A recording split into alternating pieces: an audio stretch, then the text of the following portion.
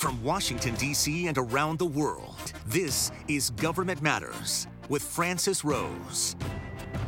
Thanks for watching Government Matters, the only show covering the latest news, trends, and topics that matter to the business of government. I'm your host, Francis Rose. A ban's in effect for civilian federal employees on all travel that isn't mission critical.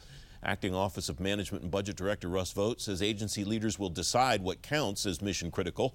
NextGov reports the memo from Vought says travel to agencies with a community spread of coronavirus should only happen when there's an urgent need. The Office of Personnel Management is telling insurers in the Federal Employee Health Benefit Program to cut costs of treatment for the coronavirus. House Homeland Security Committee Chairman Benny Thompson wants the Department of Homeland Security and Health and Human Services to explain how they're implementing response efforts. GovExec reports Thompson also asked about federal employees who've contracted the disease. The White House wants more funding for the Defense Department, Department of Veterans Affairs, and Department of Homeland Security because of the coronavirus.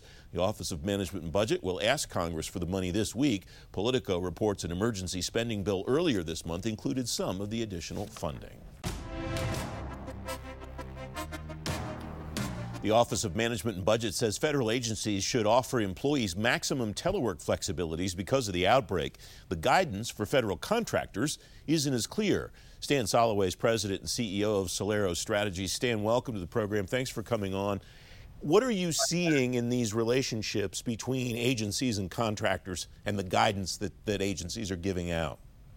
Well, I mean, we're just starting to see the guidance, so it's too early to make any judgments or so forth. And I've seen a couple of agency guidance, and they've actually had slightly different tones. One was very much a very legalistic and correct technically, which I have no problem with. But I think one of the challenges with it is that it doesn't really, I think, evince the kind of environment that we're in. You know, if it doesn't really talk about this is a unique situation, so it's going to take unique levels of collaboration and cooperation, rather than just saying you are responsible for performance, you're responsible for this. It's really let's work together to figure these things out. That said, obviously contractors are responsible. I mean, they have a lot of responsibilities here. I saw other guys that came out and said, we recognize that this is a difficult situation. We're going to do everything we can to work with you to work it out in an equitable way. So it's a mixed bag, and it's just getting started. I've been looking at this or thinking about this over the last couple of days, Stan, kind of like the shutdown, where there are more questions than answers at any particular time, and there's no end game. We don't know a date certain that this is all going to change. Is that maybe a wise way to think about this, given the fact that, unfortunately, we've had so much experience with that thing in the last couple of months, years?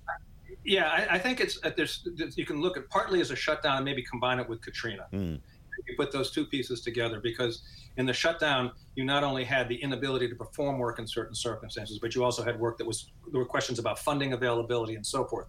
In this case, the funding's not the issue. The issue is strictly the ability to perform. And so, but some of the effects are going to be the same. So if I'm on a time and materials contract, we only get paid for the hours that our team works, for any company. That's what they're looking at. And if it's a week or two, then they probably can muddle through like they would in a shutdown, then figure out a way down the road with their customer to figure out how to make everybody whole, because you don't have an appropriations limitation like you would in a shutdown. So there are similarities in terms of impact, but you have this sort of added layer, obviously, of the pandemic.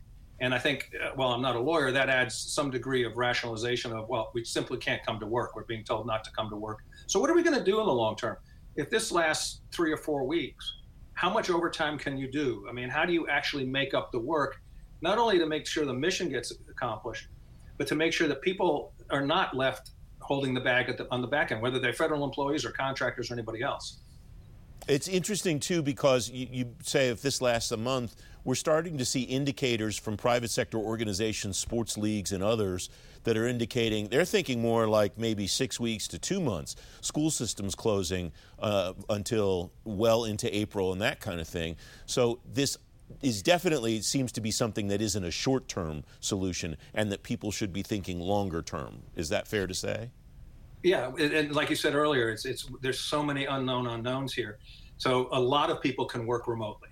The question is, for how long can you work remotely without some other engagement? My guess is in some cases it's relatively infinite. I mean, this could actually turn around a recent trend the last couple of years in federal agencies where they've tried to sort of tamp back on telework. So we're going to learn a lot with that. But there's an awful lot of work that cannot be performed completely remotely. And so what happens as you really start getting into a longer term? So that, yes, there's all these unknowns. And I think the real key message, and really the way I look at it is, there's no one guidebook here. You referenced the shutdown. We can think about Katrina. There's a combination of things, but everybody has to come into this with the recognition that it is a common challenge, that there's outside of anybody's control. And now we just got to figure this out in a very fair and equitable way. And some companies will not perhaps achieve some of the financial goals that they have set. The government will not get all of its mission performed, but they've got to work together to figure out a way to make sure that the damage is minimized. And so we've learned lessons. We've learned lessons, Stan, from all of these issues. We've learned lessons from Katrina. We've learned lessons from the shutdowns. What do you think leaders, both on the government side and on the contracting side, should be paying attention to throughout this process to learn lessons from this? Maybe one of the lessons that comes out is telework isn't so bad after all, and we are as productive or almost as productive via telework as we are having people in the office. What are some of the other markers that you think people should watch? So I come with two things. One, when you talk about telework, I think everybody has continuity of operation plans, group planning. So there are plans in place for short-term exigencies. If this goes on longer, that becomes a question. And I don't know that we've been down that path before at any really long period of time. If you think of a shutdown, all the national security functions, all of the essential operations of government proceeded without interruption because of the way Congress and the administrations have dealt with shutdowns. But I think that's one issue. To me, the number one biggest thing is, and this is going to maybe sound a little bit simplistic, but the number one single thing is the degree and quality of communications, both within companies and within agencies, and then between them. The ability to really have conversations with your contracting officers, with your customers, and coordinate and collaborate from day one, rather than waiting till the very end of the process to look back and then figure out what did we or did we not accomplish. Mm-hmm. And then finally, I would say, and this is something we used to hammer a lot, and I know you've had David Berteau on, he probably talked about this: document, document, document. There are going to be disagreements. It's inevitable when something like this happens. So, and after the fact, when there are equitable adjustments and there are other things going on to try to rationalize everything, you've got to have really, really good documentation. It just facilitates a better conversation. Stan, thanks very much as always. I appreciate it. My pleasure. Stay safe. Our coverage of the impact of the coronavirus on the federal marketplace continues at 8 and 11 every night this week on WJLA 24/7 News. And we want to hear from you. You can email us your questions to info@govmatters.tv or tweet us @GovMattersTV. Up next, a look at the top trends in government contracting. Straight ahead on Government Matters, what you need to know about what's next in government. You're watching WJLA 24/7 News.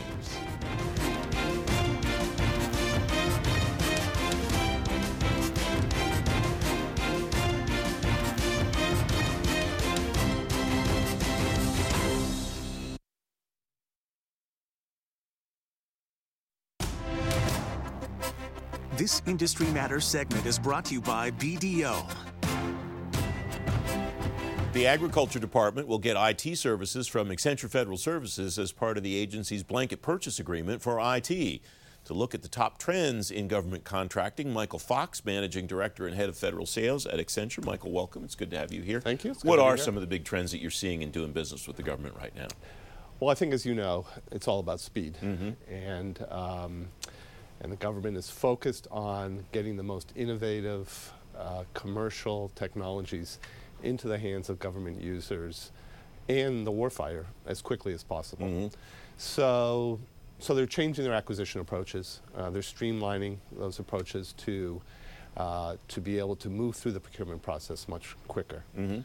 The speed in the acquisition process has been a challenge for as long as any of us have paid attention to the government contracting space.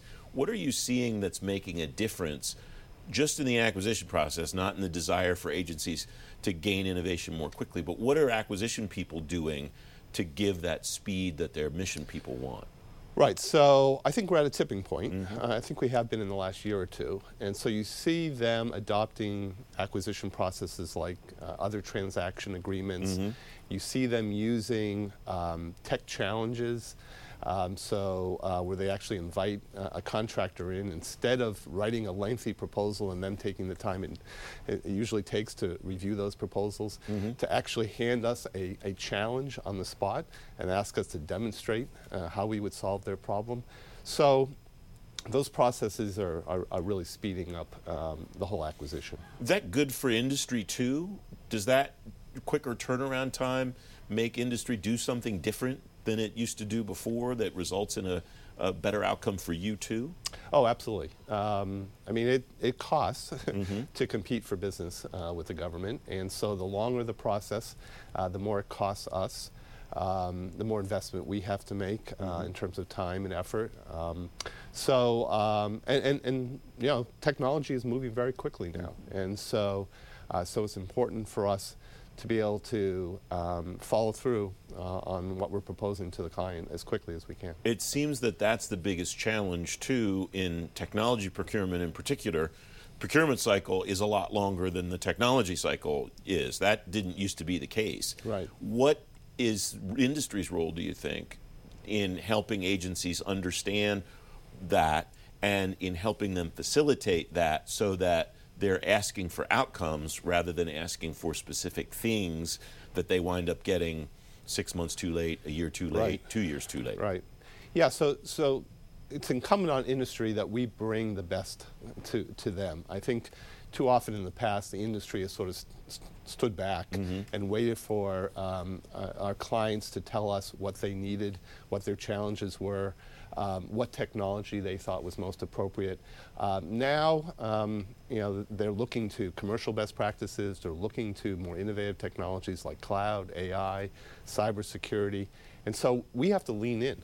I mean, we have to be with our clients, helping educate them on what the art of the possible is and how they can best solve their most challenging problems. You mentioned this interest in commercial technology at the beginning of our conversation. What's driving that? Because when I started in this space 12 or 15 years ago, that was nowhere on the radar screen, I don't think.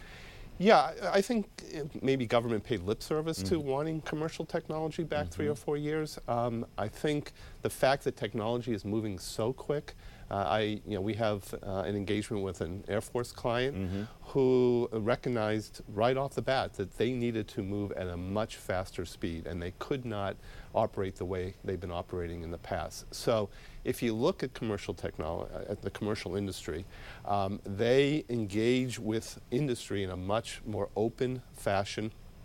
There isn't that kind of wall that sometimes you see between government and industry, so that you can have that kind of frequent conversation. There's that level of transparency, and then the recognition that technology and how commercial industry has gone to market is appropriate to solving many of the government's biggest problems. We've talked about what you and your colleagues in industry can do to make the process and life easier for the government. What can the government do to get better results, to make it easier for you to work with them?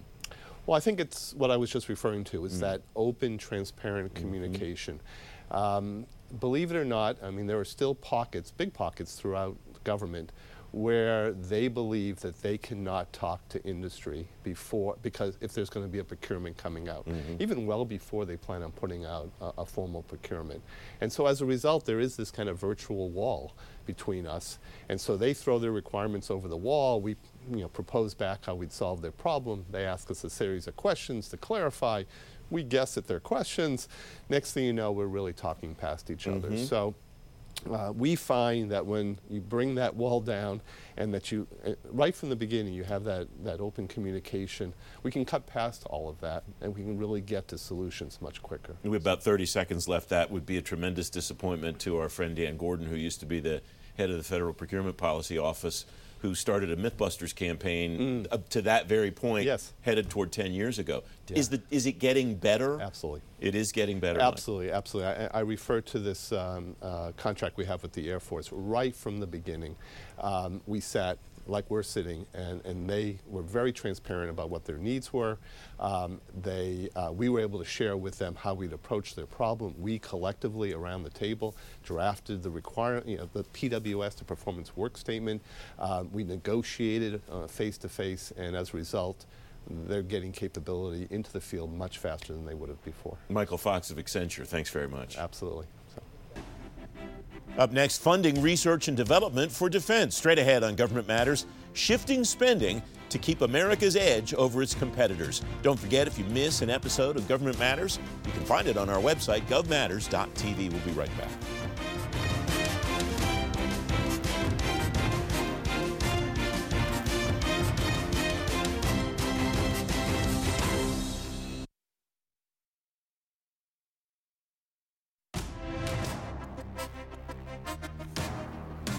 Welcome back. The new budget proposal from the White House includes $106.6 billion for research, development, test, and evaluation efforts.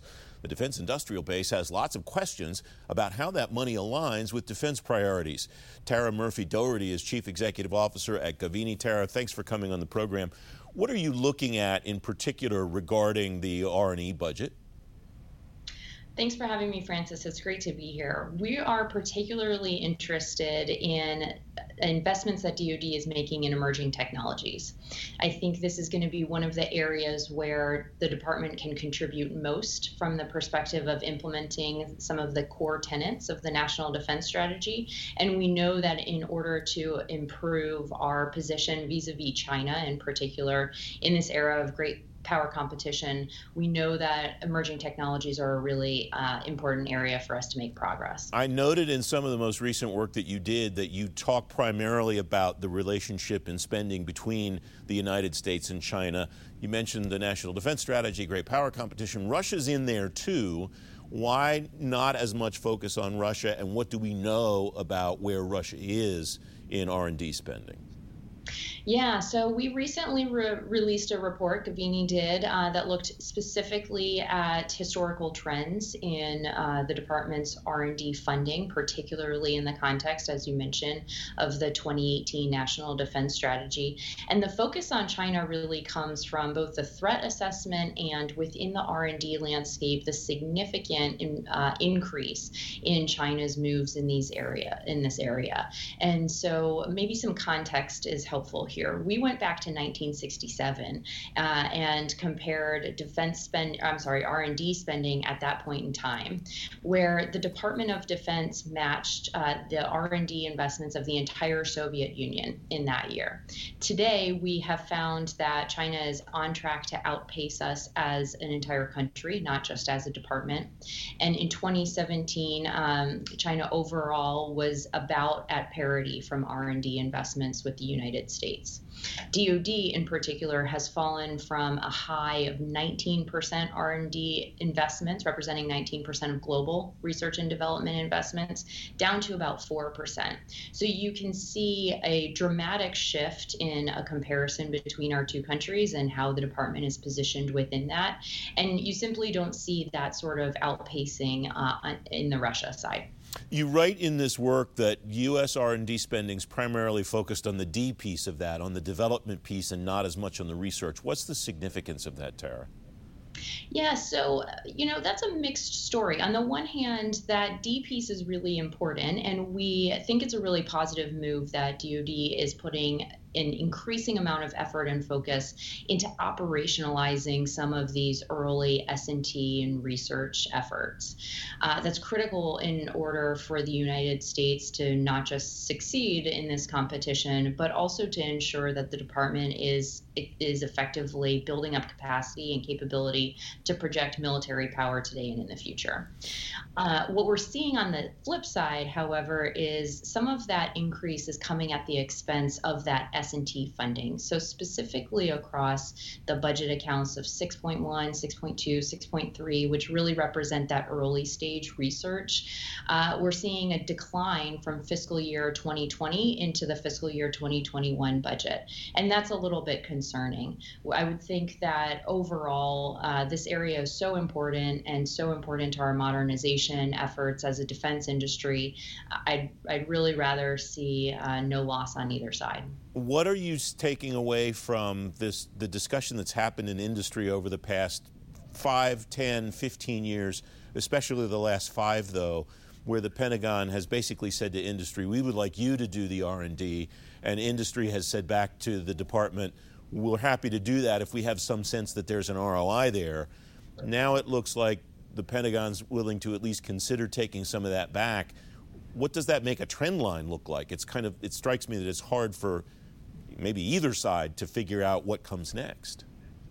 I think that's true. And I think that's part of the reason that watching the data is so important in this, because otherwise there's a real lack of visibility into what's happening. And we risk being in a scenario of making assumptions on either side that either government or industry is being a leader in this area. I think the numbers that we cited earlier show that the United States runs the risk overall of no longer being a global R&D leader. And so I think it's important for DoD and the defense industry to crystallize who exactly is doing what and how they're going to leverage comparative advantage and share information.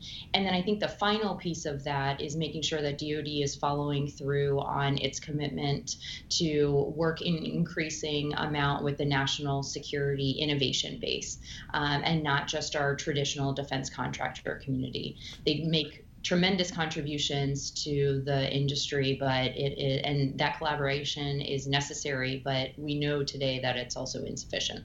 Tara, less than 30 seconds left. For people who care about this, is the budget number, the raw number, the only thing to follow, or is where the money goes and where the money lives part of the issue too? Definitely, it's part of the issue. I would say that one of the most effective things that we can do to drive high ROI in this area is to watch where the money actually flows. We know what the strategic intent is. We need to make sure we're following through. Tara, thanks very much for joining me. I appreciate it. If you've missed the show or you're on the go, you can stay plugged in on issues that matter to the business of government. Government Matters is available now as an audio podcast. You can get it every day on Apple Podcasts, Google Play, SoundCloud, and TuneIn, or just ask your digital assistant to play the Government Matters podcast. I'm back in 2 minutes.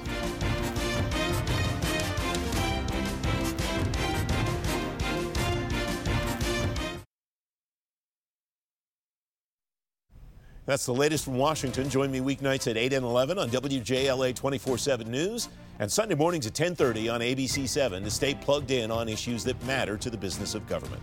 Thanks for watching. I'm Francis Rose.